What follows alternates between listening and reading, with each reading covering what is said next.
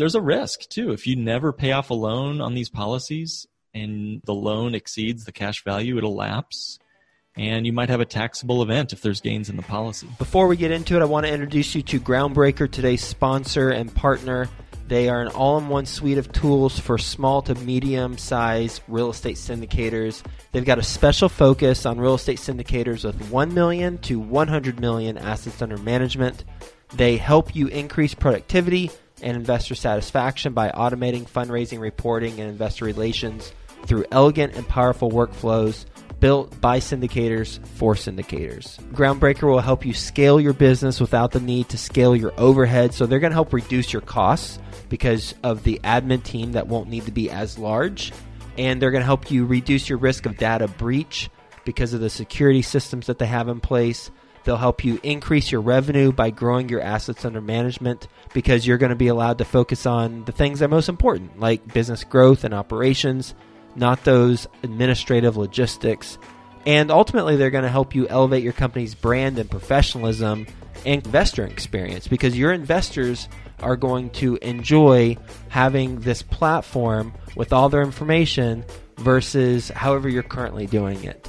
3 things specifically about Groundbreaker I personally like. 1, super easy to use from an investor standpoint and from a general partner standpoint. 2, it allows investors and general partners to fund electronically, meaning that a limited partner can complete their entire subscription and funding cycle without leaving the platform.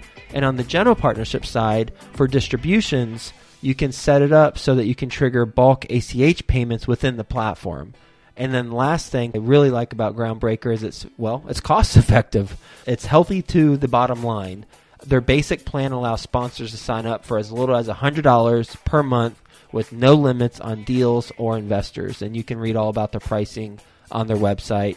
Speaking of their website, it is groundbreaker.co/Joe, J-O-E. And when you go there, groundbreaker.co/Joe, you're going to get access to a pitch deck that the Groundbreaker team created so that you have a template should you want to use that and customize it for your own deal. So go to groundbreaker.co/Joe. Quick disclaimer, the views and opinions expressed in this podcast are provided for informational purposes only and should not be construed as an offer to buy or sell any securities or to make or consider any investment or course of action. For more information, go to bestevershow.com. Best Ever listeners, how you doing? Welcome to the Best Real Estate Investing Advice Ever Show. I'm Joe Fairless. This is the world's longest running daily real estate investing podcast where we only talk about the best advice ever. We don't get into any of that fluffy stuff. With us today, Mark Willis. How you doing, Mark? Hey, I'm doing great, Joe. How are you? I'm doing great as well and looking forward to our conversation. So first off, Best Ever listeners, Mark's name probably sounds familiar because you're a loyal Best Ever listener, and he was interviewed on episode 1567 titled Increase Net Worth and Have Your Money Working For You, talking about infinite banking. We're going to be talking about the same concept but with a different application, and that is how to use that to help pay for your taxes. And a little bit refresher on Mark, he's a certified financial planner. He's an author and the owner of Lake Growth Financial Services based in Chicago, Illinois. So first off, Mark, you want to give a refresher on what infinite banking is, and then we can go into how it can be used to pay for your taxes? Sure. So as a certified financial planner, using the infinite banking, or we sometimes refer to it as the bank on yourself concept, is not generally taught or even encouraged among the classically trained CFPs out there. It's buy term, invest the rest in paper assets on Wall Street. So the infinite banking concept is using a high cash value, dividend paying whole life insurance contract that you own the asset, the equity, the money, the cash value in the policy, and use it for all of life's needs. We've talked elsewhere about how to use this for real estate, but today we're talking about our life's biggest expense, which is our obligation to the IRS. So using the policy affords you a couple things. 1, it grows on a guaranteed basis every single year outside of the market. 2, you can access that money without taxes due if you design it correctly. free when you borrow from the policy, and not all policies do it, but if it's designed correctly, the policy will continue to grow even on the capital you borrowed against. Say that another way, you borrow money out of the policy and it continues to grow as if you hadn't touched a dime of the money. Mm-hmm. And then it is life insurance, so you're leaving your family more than you could ever save for them because every dollar you put into the policy is a multiple when you decide to graduate. So that's kind of it in a nutshell. Yep, and I am a proponent and also have moved forward with infinite banking as well. So let's talk about paying for your taxes with Bank on Yourself or infinite banking. What do you mean by that, and how does it work? Well, it's sort of funny. I sort of say they picked the right acronym because you put the word the and IRS together and you get the word theirs. Right? Because it's all theirs. Yeah. The IRS is pretty young, though. It's only been around since 1913. But it's fun to fun is a relative word, Joe, but it's fun to look back over history and see that the country did just fine without an income tax for over 150 years. In fact, they had surpluses. It was started as a temporary tax on the most wealthy people to cover the expenses of the Civil War and then World War I, but it became permanent when the government needed to replace other revenue sources with more permanent taxes on their own citizens. So that's where the IRS got their start. Thank you for that. I didn't know that. Yeah, it's interesting. And I'd say as we look at our current situation, we're in a very interesting season right now. For the next 5-6 years, we are all in a lower tax bracket than we will be, unless Congress acts, we'll be in a lower tax bracket right now than we will be 5 years from now. And that's the law. That's literally the tax code. We all get a tax raise on us at the end of 2025, just 5 years from now. And most people aren't aware of that, but I ask folks, do you think taxes will be lower or higher in the future? Almost everybody I talk to, Joe, says, yeah, they're going to be higher. Mm-hmm. So the question is, well, why is it that most of us, and our CPAs included, are recommending that we put money into tax-deferred vehicles like 401ks, IRAs, that sort of thing, if we know there's a day, a month, and a year when we know that taxes will be higher? Why delay or defer a root canal, right? Same question. Their stance might be time value of money. Because if I'm delaying it today and I'm investing it and I'm making a return, today's dollar is worth more than tomorrow's dollar. That's a great point, and I hear it too. But the math works out where it's literally the exact same money. Whether I pay tax on the seed or I pay tax on the harvest, we can get into the math if you want to, but literally it's the exact same. Get into that math, will you? Sure. So let's say that you put a certain dollar amount into a policy. Or let's say you put a certain dollar amount into a tax-deferred vehicle, one or the other, right? So a life insurance policy is after tax, similar to like a Roth IRA or something like that. And a tax-deferred vehicle might be like, say, an IRA or a 401k. Let's say you put in $1,000, and let's say you're in a 30% bracket. So a life insurance policy or a Roth IRA will have $700 at the end of the year after tax. 30% off of $1,000 is $700. Let that money grow at the same rate of return, and it'll be a smaller number after 10 years, 30 years, whatever. And in the meantime, the tax-deferred vehicle, you got to keep all your $1,000 in there growing on a tax-deferred basis, so it's going to be a bigger number at the end of 10 years, 30 years, whatever it is. With me on everything so far? Yep. Now, the key is, what happens? How do we get the money out of that tax-deferred vehicle? Well, it's going to get taxed. And if taxes are the same, 30%, you're going to take your money out of that retirement account, and 70% is going to be left in your pocket, and 30% is going to the government. Again, it's all about how much is the tax rate when you put the money in and you take the money out. Mathematically, if the taxes don't change, tax deferred and after-tax dollars are exactly the same on a mathematical basis.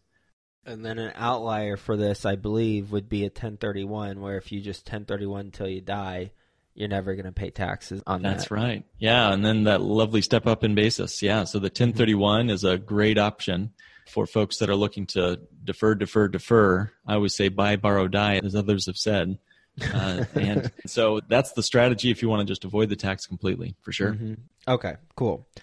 Now going back, we went off a little bit, but I'm glad that we went in that direction for a little while. Now coming back to using this to pay for your taxes, will you continue that thought process? Sure. So again, think about how powerful it is to let your money continue to compound even when you're using it to make big purchases. We could talk about how powerful that is when you buy a car. Let's keep it simple first, then we'll talk about real estate, and then we can talk about taxes too. There's only a few ways to buy things in life. You can borrow from somebody else. You can finance it. You can pay cash for that car, or you can use a policy. So in the first instance, you're sending interest, payments, and control over to the bank down the street to buy that car, where they charge you interest and they could repo the car if you don't pay them on time. If you pay cash for that car, that feels good in the moment, but you've lost all the opportunity cost to continue earning compound on that money had you not bought the car and left it invested instead. The power of this strategy is when I borrow from the life insurance cash value, the insurance company sends me the money and I'm paying them back. I'm using my life insurance cash value as collateral, and while I'm paying the loan off, the policy continues to generate a full dividend, even on the capital I borrowed, meaning no interruption of compounding. Yep. So the eighth wonder of the world, right, is uninterrupted compound growth. So that's cool when it's coming to like cars and whatever, but let's talk about what it means when we're actually paying our taxes. Some people say, well, Mark, I don't really pay a lot in taxes. I did the math. Let's say you're an age 35-year-old who's putting away and has to pay $6,000 a year. That's just your payroll taxes, right? You're a W-2, your payroll taxes. Most of us are paying a lot more than that. But if you're single, earning $50,000 a year and you're 35 years old, you never got a raise, and if taxes never went up, you'd be paying $6,000 a year over 35 years. That's $210,000 to the IRS. But what if you could save that money, right? If you could earn a return on $6,000 a year for 35 years at 5% interest, that's over $500,000. And that's only up to age 70. Of course, government still charges you taxes in retirement too, especially on our 401ks and IRAs. So that's $500,000. But what would happen if you moved some of that money into a life insurance policy, like literally warehousing your tax payment in your life insurance all year long, and then borrowing out that cash to pay your taxes as you normally would, and then paying off the loans on those policies and premium payments as you have windfalls in your real estate business. So here's where things get, I think, pretty interesting. So let's imagine, for example, a case study. Let's give him a name. Let's call him Tommy Taxpayer. Let's say good old Tommy's got a $90,000 a year tax problem. And he knows the story of that case study I just mentioned, where if you're paying $6,000 a year to the IRS, $500,000 over your lifetime, it's a heck of a lot more if you owe $90,000 a year to the IRS. Yep. I know a lot of clients that take a zero or add a zero to that number. Folks pay big checks to the IRS, whether it's on April 15th or all year long. Just total it all up. So Tommy Taxpayer has a $90,000 a year tax problem.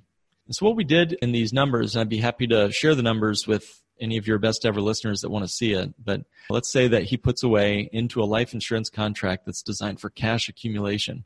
$90,000 a year is as premium. Okay. Now, in order to be able to really build the policy well, we have to factor in that there is an insurance cost on any kind of life insurance policy. But he also knew he needed to save for his own retirement eventually as well. So this business owner wanted to save, and he didn't want to use a 401k or an IRA. So to do that, he combines his tax payment of $90,000 with a retirement savings amount of $50,000 a year.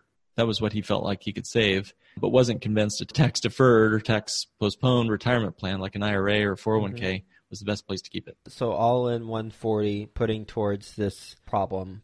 There you go. Cool. Okay. So day one, month one, he has a cash value of $95,000 and a death benefit of $3.3 million. Day one, month one. So he's got more than enough in that cash value in the first year to pay his tax bill, which is the key.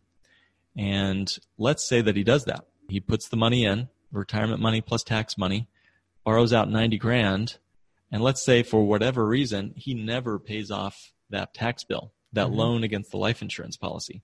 Well, again, if it's a non-direct recognition company, Joe, and most mutual life insurance companies are non-direct recognition, but if this was a non-direct recognition company, the policy will continue to pay you interest and dividends on the $95,000 of cash value, even though you've only got $5,000 left in there after you take the loan to pay your tax bill.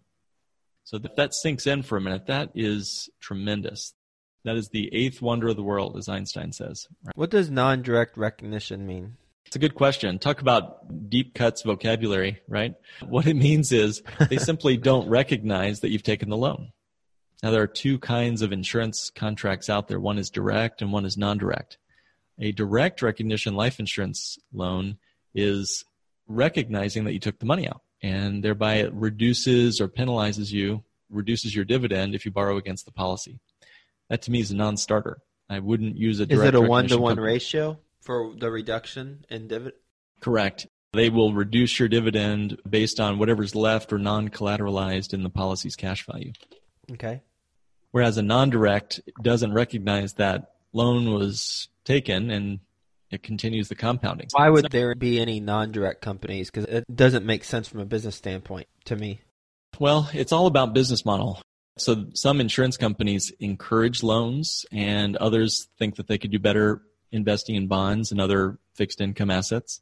So the insurance company that has a non-direct contract simply is making a statement that they encourage your access to the cash value, and they would allocate their general fund accordingly.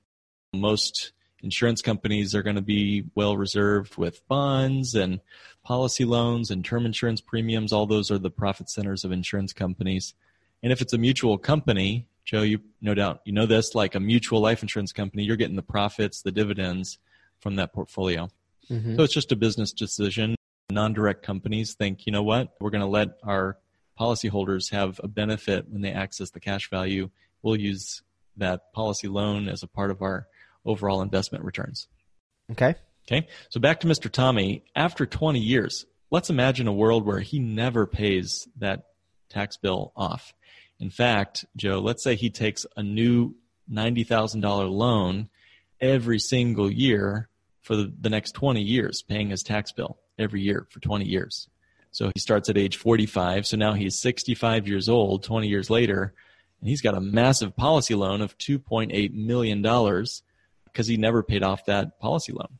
Yep. And yet he still has $1.2 million in cash value because of the earnings and growth of the cash and a $5.8 million death benefit, even though he never paid off the policy loan, which I don't recommend, but it's technically possible, right? Okay. So if he was to pass away, the death benefit would still be left to his family at $5.8 million. And if he wanted to, he could just spend down the $1.2 million in cash as a retirement income stream. And if we designed it correctly, it would come out income tax free. But the money that he hadn't paid back, that would be deducted when he dies, right? Yeah, that 5.8 already accounts for the loan balance. Okay. So eventually the insurance company is getting that money back. They're taking it out of the death benefit. Well said. Exactly right. So they collateralize your death benefit. You know, some people have compared this to a HELOC in some ways. If your house is worth $1 million and let's say you've got a HELOC for $300,000 on that house, your house is still growing in the neighborhood at $1 million. It doesn't matter if there's a HELOC on it or not. Zillow still thinks it's worth $1 million, right? Mm-hmm. The same is true with non-direct recognition life insurance. If you have a $1 million cash value and you borrow $300,000, that policy is still going to earn a dividend and guaranteed cash accumulation of whatever the dividend was on the full $1 million without the loan notwithstanding. But you're right. The insurance company knows they're going to be paid back upon death or beforehand, which is why they're willing to let us have any kind of repayment schedule we wish. And our good friend Tommy, taxpayer, went 20 years without repaying a penny of that loan. Not what I'd recommend, again, but it's totally possible. And why wouldn't you recommend that? It sounds like a pretty good scenario for Tommy. Yeah, he still ends up with a decent retirement. If he was to repay that loan, it would lower the loan interest rate, right? He'd have a lot more at retirement, which I'll mention in just a minute, what he'd have if he could pay that loan off every couple of years. But there's a risk, too. If you never pay off a loan on these policies and the loan exceeds the cash value, it'll lapse. And you might have a taxable event if there's gains in the policy. How would the loan exceed the value? Yeah.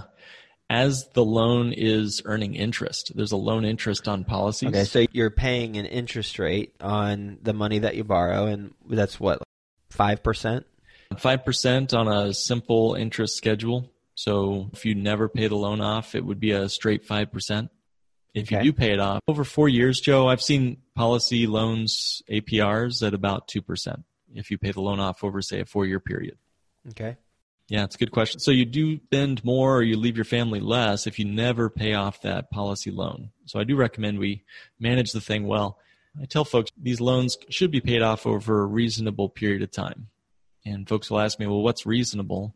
And generally, I'll say it's really whatever a regular schedule would be for any other bank down the street. A car loan, maybe 4 years is reasonable to repay a policy loan to pay off a car. For a mortgage, maybe 10, 15, 30 years. Who knows, right? It's just whatever's reasonable for the cash flow in your life. I'm glad you walked us through this scenario. What else should we talk about, if anything, that we haven't talked about already as it relates to this situation? If I may, let me share one more alternate universe for our good friend Tommy and talk through what may be better than letting that loan just grow, right? So imagine now Tommy's still doing the same $140 in contract premium, and he's borrowing the same $90,000 every year.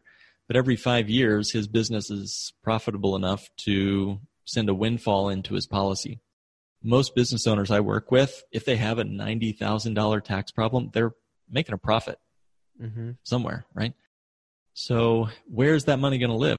I think one of the key things a good financial planner should ask their clients, and we try to do that ourselves, is where do you want your money to live? Your money needs to reside somewhere. And I can't find many places better than a high cash value dividend paying whole life policy. But the problem is for Tommy, he can't pack more than $140,000 in premium into this policy. That's the limit that the government set on his particular policy. Now you can have a limit as low as $14,000 or $140,000 or $750,000. Each policy has their own engineered limit. But we found a way with the policy loan to pack in way larger windfalls. In his case, every 5 years, he writes a check to his policy and repays his policy loan to wipe out that loan balance. And every 5 years, that happens to work out to $490,000. That was the loan balance every 5 years. And he gets a profit every 5 years in this hypothetical scenario, and he wipes out that policy loan every 5 years. So he's limiting the interest that's charged when he does that. He's also freeing up a huge bucket of cash that he could use for other real estate investments or anything else. And just to cut to the chase, Joe, at age 65, his death benefit is $8.7 million, and he has a liquid retirement fund, let's say, or a cash value of $4.1 million. And at that point, he stops funding the policy and he just takes that 4.1 out as another tax-free retirement income stream. And when you explain the situation to someone other than me, what are some typical questions that come up? What's the catch? Why haven't I been told to do this by my CPA? I think one of the things is the CPA is really good at helping you find deductions this year. That's how they keep their job, right? Life insurance is after tax. You're paying your taxes today on the seed, not the harvest. So they're not getting your smiles and grins for the big juicy tax deduction this year. When you put premium into life insurance, it's usually using after-tax dollars. A lot of folks will say, well, Mark, how can I possibly save $140,000 into a life insurance policy? And I say it's not about Tommy's numbers, it's about your numbers. You're already paying your tax bill somehow. Either you're using cash to pay for it every month, every quarter, every year. A lot of our folks have quarterly payments. Couldn't you be saving that somewhere? Where's that money saved better than a savings account? A lot of folks who can't save at all, I wouldn't recommend this policy to. You do have to still pack money into the policy. It's not a magic pill. And don't look to this policy to become wealthy overnight. If you're looking for hedge fund-like returns, you're going to be bored to tears with the internal rate of return of the policy. I think previous episodes we've talked about it's low to middle single digits, right? 4, 6, something percent. So it also means you have to think a little different than the average taxpayer, which is a roadblock for some folks as well. How can the best ever listeners learn more about you and what you're doing? Yeah, thank you, Joe. If folks want to find out more about this, we've done a few podcast episodes on this that dive deeper at Not Your Average Financial Podcast. Or if you want to reach out and connect with me or one of my team members, go to growmorewealth.com. It's growmorewealth.com. enjoyed this different thought process about how to apply infinite banking. Thank you for walking through that example. And Mark, thanks for sharing this area of expertise that you have with us. So hope you have a best ever weekend and talk to you again soon. Thanks so much, Joe. Have a great day. Groundbreaker helps you increase productivity and investor satisfaction by automating fundraising, reporting, and investor relations through elegant and powerful workflows built by syndicators for syndicators. Go to groundbreaker.co/Joe. That's groundbreaker.co/Joe to get a free deal pitch deck template. Bob Malecki and his team at Resolution Capital Management partner with individuals to invest in distressed residential mortgage notes. If you're interested in doing a joint venture with them, where basically you invest alongside with them and share in a portion of the profits based on how well that individual project goes, then go to rcm.company/JV. That's rcm.company/JV.